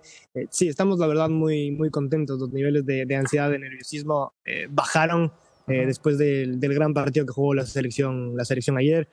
Yo estoy ahora en el centro de prensa. Estoy en el IBC, está armado todo acá en el centro de convenciones de Doha, donde, por ejemplo, ustedes ven a mis espaldas varios escritorios, varios periodistas que están escribiendo, que están trabajando en sus crónicas. Hay muchas televisiones alrededor, donde, por ejemplo, ahorita estamos viendo ahí un poquito de reojo de la victoria parcial de Inglaterra, Inglaterra-Irán, ajá. Después jugarán Senegal-Países Bajos, que ese es el partido que nos interesa. Ajá. Y al mismo tiempo, sí, estar pendientes y más tarde jugará Estados Unidos. Así que estamos contentos, les decía. Vamos a hablar de eso, Domingo. De ayer. Permíteme ahí ir desmenuzando de a poco el tema. Primero, ¿cómo se vivió el partido puertas adentro? Tú con los distintos periodistas ecuatorianos que pudieron estar dentro del partido, que pudieron presenciar, literalmente viéndolos ahí, cerquita al equipo de Ecuador. Para los ignorantes del fútbol que estamos acá, que más sabemos de política antes de fútbol, ¿por qué es tan importante esta victoria? ¿Por qué todos estamos tan felices con lo sucedido ayer? Sobre todo eso, ¿por qué? Primero te voy a hablar del sentimiento mío, es decir, hace mucho tiempo que no estábamos en una Copa del Mundo, nos quedamos afuera de Rusia, tuvimos que esperar unos meses más para que se juegue este mundial, porque recordemos que los mundiales normalmente se juegan en el verano, claro, entre junio y julio. Ahora, por la elección de la sede acá en Qatar, se está jugando entre noviembre y diciembre. Esto no pasa todos los días. Si es que nos ponemos a ver y hacemos un cálculo rápido, recién es nuestro cuarto mundial y estamos jugando en la 22ª vez que se está disputando una Copa del Mundo. Así que 4 de 22 es muy poquito. Esto no nos pasa todos los días. Y peor que las estrellas, entre comillas, se alineen y podamos ser protagonistas del partido inaugural, que fue un espectáculo. La verdad, la ceremonia impecable, un poco recordando el camino recorrido de las Copas del Mundo anteriores, las mascotas anteriores, la música fue tremendo show, de los mundiales pasados. Sí, además con Morgan Freeman en el estadio. Claro. La verdad es que fue una fiesta completa. Y la cereza del pastel fue el partido que jugó la selección. En general, yo te puedo decir que estábamos muy ilusionados. Estábamos con la ilusión, no sé si en el cielo. Gustavo Alfaro habló un par de veces antes del partido y después de que no se puede cuantificar la ilusión, no se puede poner un número, una cifra, pero sentíamos que el equipo que ha armado Alfaro, estos chicos finalmente que son todavía unos chicos, claro, estaban capacitados para hacer el partido que hicieron ayer. Oye, sobre todo un gran primer tiempo. Sobre el equipo en general, ¿qué sensaciones te deja a ti como experto en el ámbito deportivo de haber visto su juego? O sea, ¿cómo nosotros concebimos el planteamiento que se puso frente a Qatar, los puntos altos del equipo, tal vez los puntos bajos, que creo que son muy poquísimos, de un par de errores en defensa, de 2 remates que tuvo Qatar, pero en general, ¿cómo le ves al equipo en cuanto a su conjunto, a su grupo para los siguientes partidos? No, el grupo está fuerte. No sé si decir más fuerte que nunca, pero la verdad es que después de ayer se notó lo sólidos que están. Es decir, como tú mismo lo señalabas, a mí me parece que los puntos un poco más flaquitos, que de todas maneras no desentonaron demasiado, fueron Romario Ibarra y Gonzalo Plata, que finalmente son los llamados a marcar, a desequilibrar en la parte final de la cancha, pero bueno, a Hernán no hay tampoco cómo medirle demasiado, porque como tú decías, Qatar no es quien nos llegó con una situación demasiado clara. Tuvo un cabezazo desviado al final del primer tiempo, un remate que se fue por encima del travesaño en el segundo tiempo, pero no mucho más. Hernán no es que tuvo remates desde afuera del área ni mano a manos como para atajarlos. Lo de Ángelo Preciado para mí fue uno de los mejores jugadores del partido, muy sólido atrás. Porque sabe tener además errores, pero esta fue vez el pase-gol. Sí, y al mismo tiempo ahí se notó, cuando ha jugado Ángelo Preciado, hemos notado que finalmente Byron Castillo, y que se entienda lo que quiero decir en cuanto a lo futbolístico, tampoco es que es tan necesario, tampoco es que es tan clave, porque tenemos a Ángelo Preciado que lo puede suplir como lo hizo ayer. Después la pareja de centrales solo tuvieron un poco este error en el segundo tiempo, que fue una pelota desde una pelota frontal que no llegó Pierre Hincapié, y fue el remate del 9 Montari, que había entrado en el segundo tiempo, que se fue por encima del arco de Hernán Galíndez. Lo de Pervis fue bueno, tiró un par de pelotas muy interesantes al área, sobre todo tiros libres. Oye, así que Y claro, en esto que vamos viendo de cada jugador, algo que nos preocupa y que no sé si ya nos puedes dar información, es la situación de Ener Valencia, que se vio comprometido en el primer tiempo, después jugó el segundo un poquito, ya cuando salió lo vimos con hielo en la rodilla. ¿Se sabe cómo está la situación médica de Ener Valencia? Hay que tener paciencia. Es decir, Gustavo Alfaro ayer en la rueda de prensa decía que varios jugadores sufrieron traumatismos, porque al mismo tiempo esto ya es otra cosa. Los nuestros también metieron la pierna cuando tuvieron que meterla, pero los cataríes sí pegaron bastante. Así que en principio solo son traumatismos. Denner dijo también que es un golpe en el tobillo y un golpe en la rodilla. Hay que ponerse hielo, hay que descansar. Seguramente el dolor más fuerte aparecerá a medida que el cuerpo se va enfriando. Claro. Así que hay que tener paciencia. Y Gustavo Alfaro al mismo tiempo dijo en la rueda de prensa que Ener Valencia va a jugar contra los Países Bajos. Es decir, ni con fuego lo sacan a Ener Valencia del partido del viernes. Así que la gente se quede tranquila, que solo son golpes. Y seguramente nuestro goleador y capitán va a estar el jueves en el segundo partido. Ok. Viernes en el segundo partido. Domingo, buenos días. Te saluda Doménica. Yo todo formal cuando le conocemos al Domingo de toda la vida. Es más, estamos muy contentos y estamos muy orgullosos con el Jeff de que tú estés allá. ¿Ahorita qué hora es por allá? Creo que hay una diferencia de 8 horas, ¿cierto? Sí, mi nombre, sí. Te mando un beso grande. 17 horas 21 minutos acá en Doha, hora local. 8 horas de diferencia con Ecuador. Sí. Hablemos un poco del ambiente allá en Qatar, los ecuatorianos que han ido hasta allá, cómo se vivió tanto ayer y también el día de hoy, ese patriotismo tan lejos de la patria, ¿no? La verdad es que es una fiesta. Otra vez vuelvo a repetir lo que dije hace un rato. Esto no pasa todos los días y por eso es que varios se han animado a venir hasta acá tan lejos.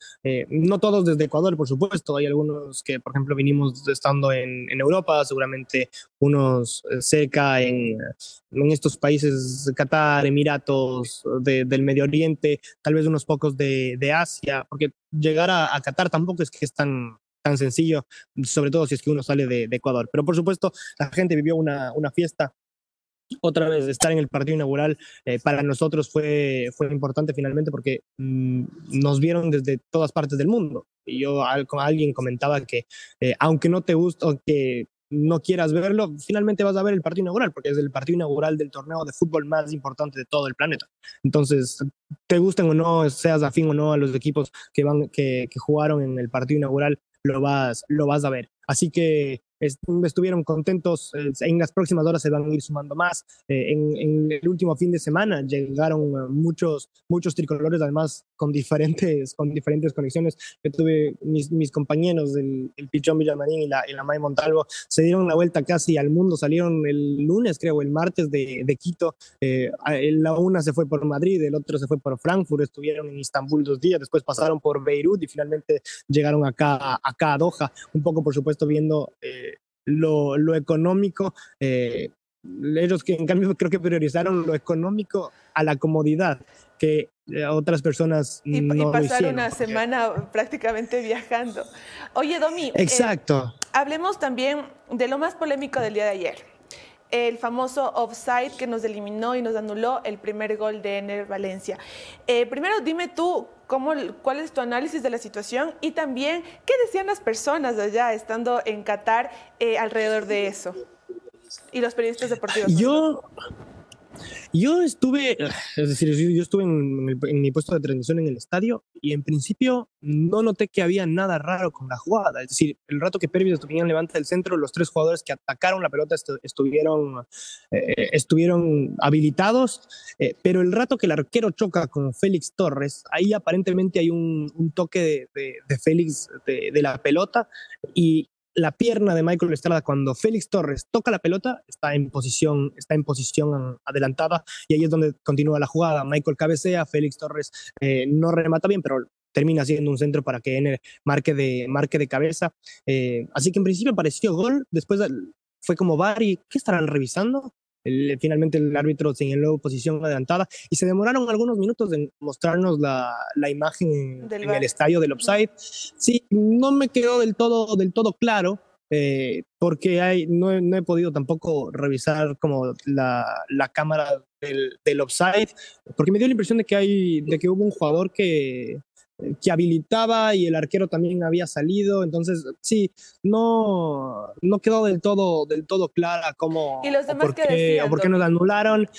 Entonces, ese rato es como tratar de que el golpe o sea, sobre todo el equipo que no lo sienta tanto, porque finalmente haces un gol a los 3 minutos de comenzar el partido, eso te da mucha más confianza. Los rivales, en cambio, se desaniman un poco, es decir, siguen con ese nerviosismo que durante, sobre todo el primer tiempo, tuvieron los cataríes.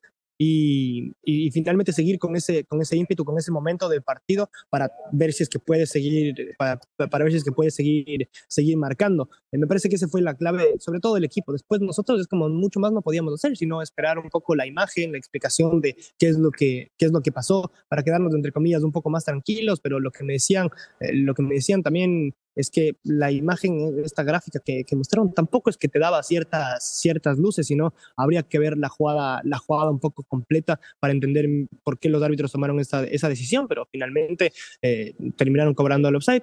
No tuvo repercusión en el resultado, si se quiere, para nuestra suerte, porque finalmente terminamos ganando y dio la impresión de que si es que en algunos momentos del partido no sacábamos del pie del acelerador, sí pudimos haber hecho por lo menos un gol más. Domi, yo sé que en la tarde podríamos saber ya cuál es el desempeño de Holanda.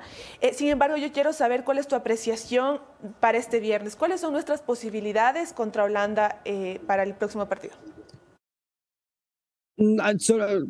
Voy a hablar un poquito sobre lo que tenía las expectativas de ayer para un poco conectar con lo del viernes, porque yo la verdad esperé un Qatar mucho más proactivo, más propositivo, es decir, que tenga la pelota, que vaya para adelante, que sean los que propongan. Finalmente son los locales y teníamos otras expectativas de ellos, pero al mismo tiempo no nos costó el papel no de favoritos, sino de proponer, de ser proactivos.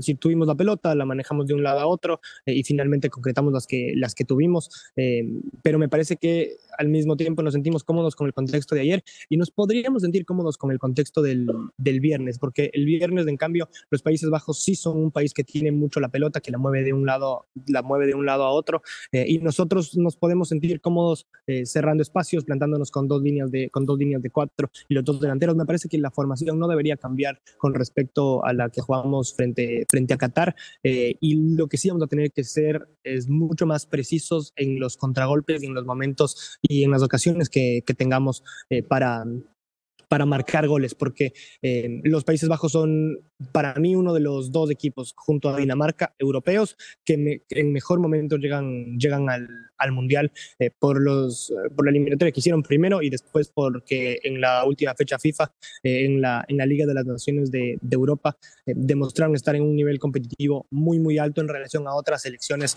de Europa que todavía les está costando un poquito, y en esto tomo como ejemplo a Francia, campeona del mundo, que se quedó sin su goleador, y se ha quedado en estos últimos días con varios jugadores fuera de la nómina. Así que yo creo que nos podemos sentir cómodos con ese escenario de ser el equipo reactivo, es decir, de esperar un poco a los Países Bajos, pero eso sí, aprovechar las ocasiones, los contragolpes que tengamos para hacer daño. Muchas gracias, Domi. Pasó con el Jeff. Te mando yo un abrazo muy fuerte y te felicito también por tu trabajo allá desde Qatar. Domi, muchísimas gracias. También qué gusto haberte tenido en el programa. Para cerrar, mencionabas algo de la alineación. En un inicio se confirmaría que vamos con los mismos jugadores. Sí, Gustavo Alfaro lo confirmará unos minutos antes de que comience el partido y una hora antes sabremos la formación, pero no debería cambiar. Tal vez si es que Carlos Grueso ya está mejor, ocupe el lugar de Sebastián Méndez, pero la verdad es que el partido de Sebastián ayer fue buenísimo. Tremendo. Fue uno de los mejores jugadores. En mi podio ayer estuvo, bueno, Ener Valencia, que además fue elegido el jugador del partido, y después Sebastián Méndez y Ángelo Preciado. Y ahí muy cerquita una mención de honor para Michael Estrada, porque al mismo tiempo no se lo nombra demasiado Michael, pero el trabajo que hizo ayer les decía que una mención de honor para Michael Estrada, porque el trabajo silencioso que hizo Michael ayer fue buenísimo, pero como les digo, en general todo el equipo lució muy muy sólido. Perfecto. Veamos cómo llegamos el día viernes. Sin duda estamos con el ánimo enorme, el optimismo hasta más no poder, así que estaremos pendientes. Domingo Valencia, muchísimas gracias, hermano. Qué gusto que haya estado con nosotros en el programa. Jeff, Domi, les mando un abrazo grande, muchas gracias por la invitación. Y sí, hay que ilusionarse. No pasa esto otra vez. Hay que disfrutar estos momentos porque no pasan todos los días. Qué gusto, muchos éxitos para ustedes también. Ya nos debemos de ver muy pronto. Les mando un abrazo grande. Cuídate mucho, Domingo Valencia, periodista deportivo de Radio La Red. Qué gran momento, ¿ah? ¿Me mandé? Qué gran momento. O sea, yo tengo ahorita la nostalgia de no haberte ido. De compartir aquí contigo y con el Domi. Muy chévere. El trabajo desde Qatar que ha hecho él es magnífico y desde acá nosotros le apoyamos un montón. Qué gran momento. Qué bellísima. De estar conversando en la clase, en un aula. Ahora estamos aquí. Ahora estamos aquí hablando en Café La Posta, el Domi en Qatar. Los sueños se cumplen, amigos. Ok, si hay que hablar de sueños y alguien que está ahí tratando de entender el Mundial, es precisamente, aparte del lado, es nuestro querido Javier Masache, nuestro querido Javi, que es el novelero de La Posta y que este segmento evidentemente nos va a ayudar a comprender muchas de las cosas que están sucediendo en el Mundial y que tal vez tú y yo, que estamos más metidos en la política que en el fútbol, no entendemos. Vamos a ver si es que el novelero nos puede explicar. Bienvenidos al segmento del novelero mundialista. Vamos con este segmento.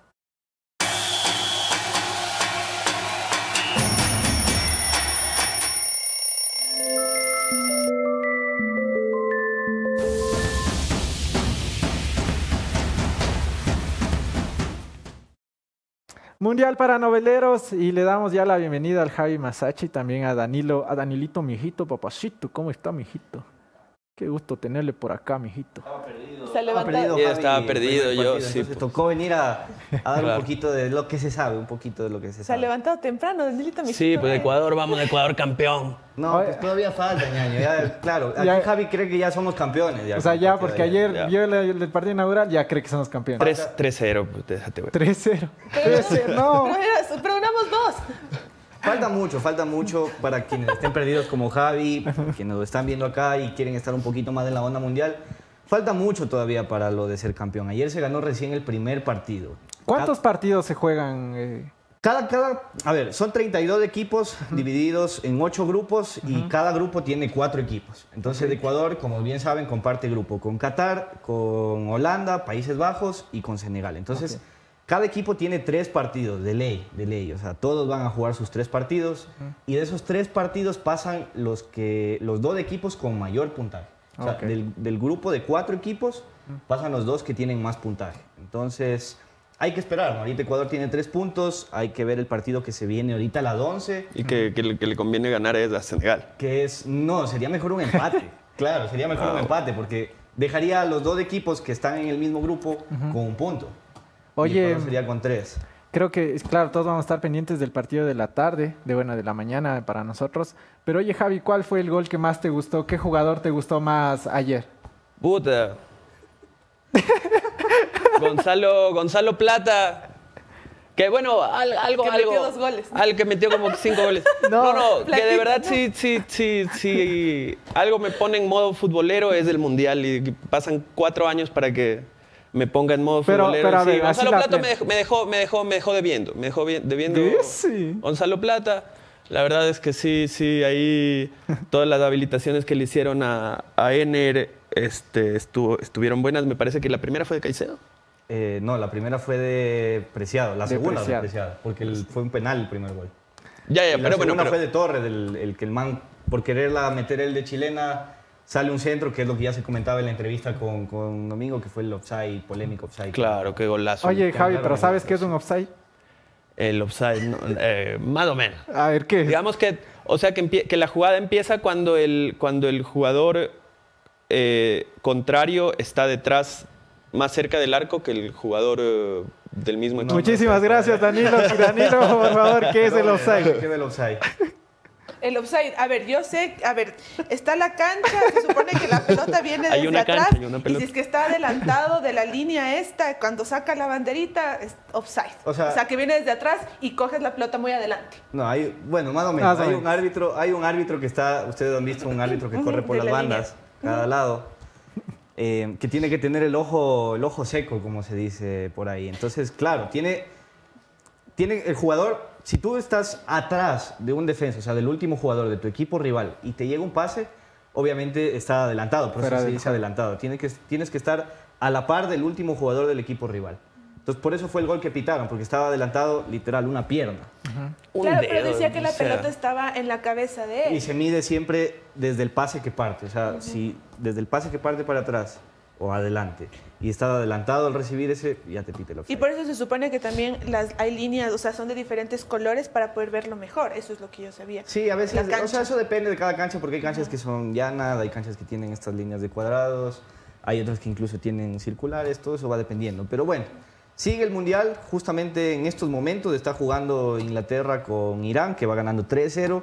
Inglaterra es una de las favoritas, tiene tremendo equipazo, tanto el titular como en la banca, es de las pocas selecciones que tienen 2 equipos, por así decirlo, y podría ser rival de Ecuador otra vez, podría ser rival de Ecuador porque el grupo A, los del grupo A se enfrentan con los del grupo B en el caso de pasar a la otra ronda, entonces...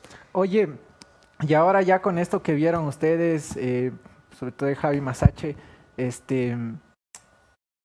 ¿te sorprendió que Qatar juegue así de mal? ¿A mí? A ti. ¿Qué vas a ver? Es la mejor respuesta que alguien me pudo haber Para dado. ti, ¿quién fue el mejor jugador del partido, Javi? ¿Sí viste el partido de ley? Sí, vi el partido, claro que sí, claro Se lo que vio sí, por Twitter. justamente. Claro, como hace Para ver acá. el minuto a minuto. Ahí No, o sea, ¿qué voy a decir? Valencia se la jugó. ¿Antonio Valencia? Antonio. Ener Valencia. Va progresando el novelero. Sí. Pero no, y Qatar en realidad sí jugó mal. Yo por ahí, hay gente que la vi. Como buen novelero hay que ponerse optimista, pues, pero sí escuchaba como comentarios de que no, pero la selección debe haber metido 8 goles y ni sé qué. O sea, todo bien, pero ya, pues denles crédito también, que la hicieron bien, ganaron el partido. Y en realidad fueron 3, o sea, para mí puede ser... Hay muchos periodistas que dicen con la tecnología no voy a pelear porque en realidad sí fue un offside de VAR, Nada, de tecnología. Se crearon. Pero sí, simplemente fue, o sea, posiblemente pasó lo que pasó en los memes de los árbitros de VAR ahí amenazados con un rifle. Con el jeque ahí atrás. No. Loco offside. Oye, Sí. como para ir cerrando, ¿qué partidos se están jugando hoy? ¿Cuáles se van a jugar? Sí, Javi? eso les decía. Ahora está jugando Inglaterra con Irán, que es del grupo B. Inglaterra está ganando 3-0, obviamente. Pinta para más de ese partido, porque hace un ratito nomás ya dejé de ver por venir acá a conversar con ustedes. Por su culpa, dice. Claro. Pero pregúntale al Javi por qué es importante saber de los otros partidos. ¿Cuál es el otro partido? ¿Cuántos partidos se juegan en el día? A ver, ¿Cuál es el Javi. otro partido, Javi? Senegal, Países Bajos, Ya, es el que bien. sigue. Sí. Este novelero no resultó tan novelero. Claro. Cambiemos de novelero. ¿Y el otro cuál es? Ya con Messi. Ecuador con... No, eso es mañana. No cambiemos de novelero. Ahí juega Estados Unidos, Gales, a las 2 de la tarde. Entonces... Oye, pero hoy no hay 3 partidos. Sí, claro. Ya, pues Inglaterra, Irán, que están jugando ahorita. Países Bajos, Senegal. ¿Y el otro? Y el otro Estados Unidos con Gales. Estados O Unidos. sea, hoy se termina de jugar los partidos del grupo A y B. O sea, hoy se juegan 3 porque ayer se jugó el primero. De ahí, ya de mañana en adelante, son 4 partidos. Que el primero de mañana es de Argentina, Arabia Saudita, el debut de Leo Messi. Leo. Muchos quieren qué hora que Leo a las 5 de la mañana. Ese hay que levantarse a ver. Sí, ese toca levantar. ¿Te vas a levantar, Javi? Sí, voy a... Claro, del mal dormido, pues, Sí, pues toca- mal dormido, toca- toca venir mal dormido. Toca venir mal dormido. Tremendo partido, pero vale la pena. Oye, ¿cuántos puntos ganamos, Javi, con el primer partido? 3 puntos, ¿no? Ese. No ha sido tan novelero, muchachos. Bien. Se acabó el segmento. Claro. Vaya, se acabó. Gracias por Bueno, todo esto. nada más de esto. Llega este segmento para noveleros como Javi, para noveleros como ustedes y para noveleros como todos nosotros de aquí. Gracias a Claro.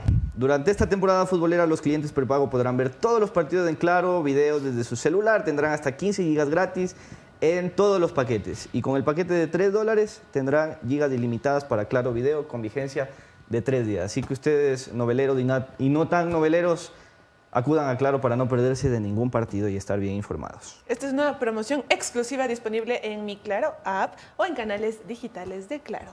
Es una maravilla. Una maravilla. Maravilla. Así que ya sabes. Ya estamos filitos, ya, o sea, ya entendimos, ya supimos de la situación. Estoy lista para el partido del viernes. Que vive el Ecuador amazónico. Claro. Eso. Viva Alfaro. Desde siempre y hasta siempre. Queremos cerveza. Queremos cerveza. Chao, chao. Gracias, chicos, por esta información. Es del novelero mundialista. Ustedes podrán también tener detalles de todo lo que está sucediendo en el Mundial en todas las redes de La Posta, donde estaremos llevándoles también la información. Digamos, una novedad no de última hora, sino que estaba ya en la mañana confirmándose. Para todos ustedes que son amantes del castigo divino y que estaban pendientes del castigo que iba a haber hoy con Jorge Yunda, va a ser reagendado, se suspende momentáneamente, porque claro, el paseíto por aquí, el viajecito por allá, llegó medio agripado Luis y el equipo que se fue por allá. Gringo. Entonces, para evitar algún tipo de contagio masivo, Con el doctor.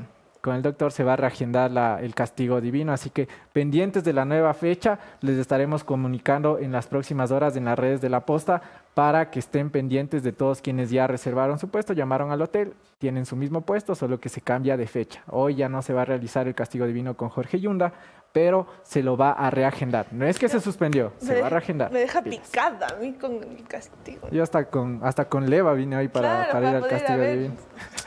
Bueno, de esta manera vamos al último segmento de la mañana del día de hoy, el punto final. Bienvenidos todos. Let's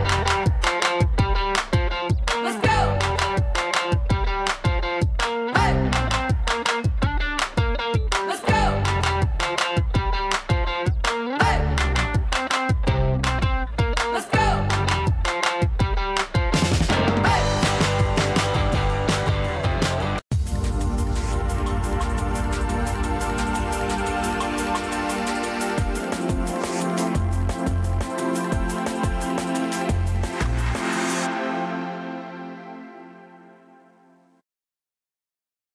El show del Consejo de Participación Ciudadana se asemeja al show que nos tiene acostumbrados la Asamblea Nacional. Es una vergüenza ver cómo todas las semanas tenemos novedades porque hemos pasado del Consejo de Participación Ciudadana del cura Tuárez, que fue sentenciado por estar ofertando cargos públicos. Hemos pasado a un Consejo de Participación Ciudadana con peleas de todos los días, con peleas de que yo quiero la presidencia, de que no, que dame la réplica, que yo voy a decir esto, que no sé qué, que no sé cuánto. ¿Quieren saber todo el recorrido que ha tenido el Consejo de Participación Ciudadana? Hagamos rápidamente para que ustedes se acuerden. Estuvimos con un Consejo de Participación Ciudadana liderada por el cura Tuárez, con nefastos vocales, de llorar. Luego seguimos con el karateca Cruz, que recordarán ustedes por tener un carnet de discapacidad, cuando el señor sabía más de karate que Daniel San y el señor Miyagi. Después llegamos ya a un Consejo de Participación Ciudadana en el que en teoría iban a ser mejores las cosas, ya con elecciones que llegaron por el voto de la gente y no han sabido hacer una sola cosa, porque el Consejo de Participación Ciudadana hasta ahora no nombra el famoso Contralor y siempre ha estado a conveniencia del poder de turno. ¿Para qué sirve entonces el Consejo de Participación Ciudadana? ¿Sabían que ellos tienen que tomar acciones contra la corrupción y realizar veedurías ciudadanas? ¿Cuántos casos de corrupción han presentado? ¿Cuántas autoridades han designado? Tienen atrasadas ahí todas las autoridades que debían poner. ¿Acaso ha salido del Consejo de Participación Ciudadana algún caso de corrupción como el del ministro Vera que pusimos de aquí, como el del viceministerio de Agricultura que se vendía, como el del caso Danubio? ¿Ha hecho algo de eso? ¿Para qué sirve? Ya fueron destituidos 4. Ahorita acaba de presentar una acción de protección los 4 consejeros destituidos para volver a su cargo. ¿Y después qué? ¿Y cuándo van a trabajar? ¿Cuándo van a dejar el show? Ojalá que una vez que se tome una resolución final de todo esto, se pongan a elegir, porque hasta ahora seguimos esperando por más de 3 años, si no estoy mal, a un contralor, que ya tuvimos al nefasto de Carlos Polit. Y ahora, ¿para qué sirve el Consejo de Participación Ciudadana? Esta ha sido la conclusión de todas las mañanas, que como siempre llega gracias a Colasil, porque llegó Colasil desde Europa nada más y nada menos que con 10 patentes mundiales. Recuerda que lo que ves aquí y escuchas cada mañana no es colágeno, es el mejor generador de colágeno, el más concentrado y absorbible a nivel mundial. Toma colágeno, no tomes colágeno, toma el mejor generador de colágeno que es Colasil para que estés así como la Dome, esbelta, mírala ahí. La piel, las uñas, todo gracias a Colasil. Todos en La Posta estamos en el reto Colasil, que cada día nos vamos sumando más. Muchísimas gracias a todos ustedes. Este ha sido el programa del Café La Posta de este inicio de semana, todos con efecto mundialista. Así que también les estaremos llevando las novedades porque la política sigue, el mundo sigue, evidentemente más concentrados en el mundial, pero con las otras noticias para cada uno de ustedes. Nos vemos aquí el día de mañana con más información, más entrevistas. Domenica Ibanco, Jefferson Sanguña. Jefferson Sanguña. Qué gusto. Que tengan un buen día. Chao, chao.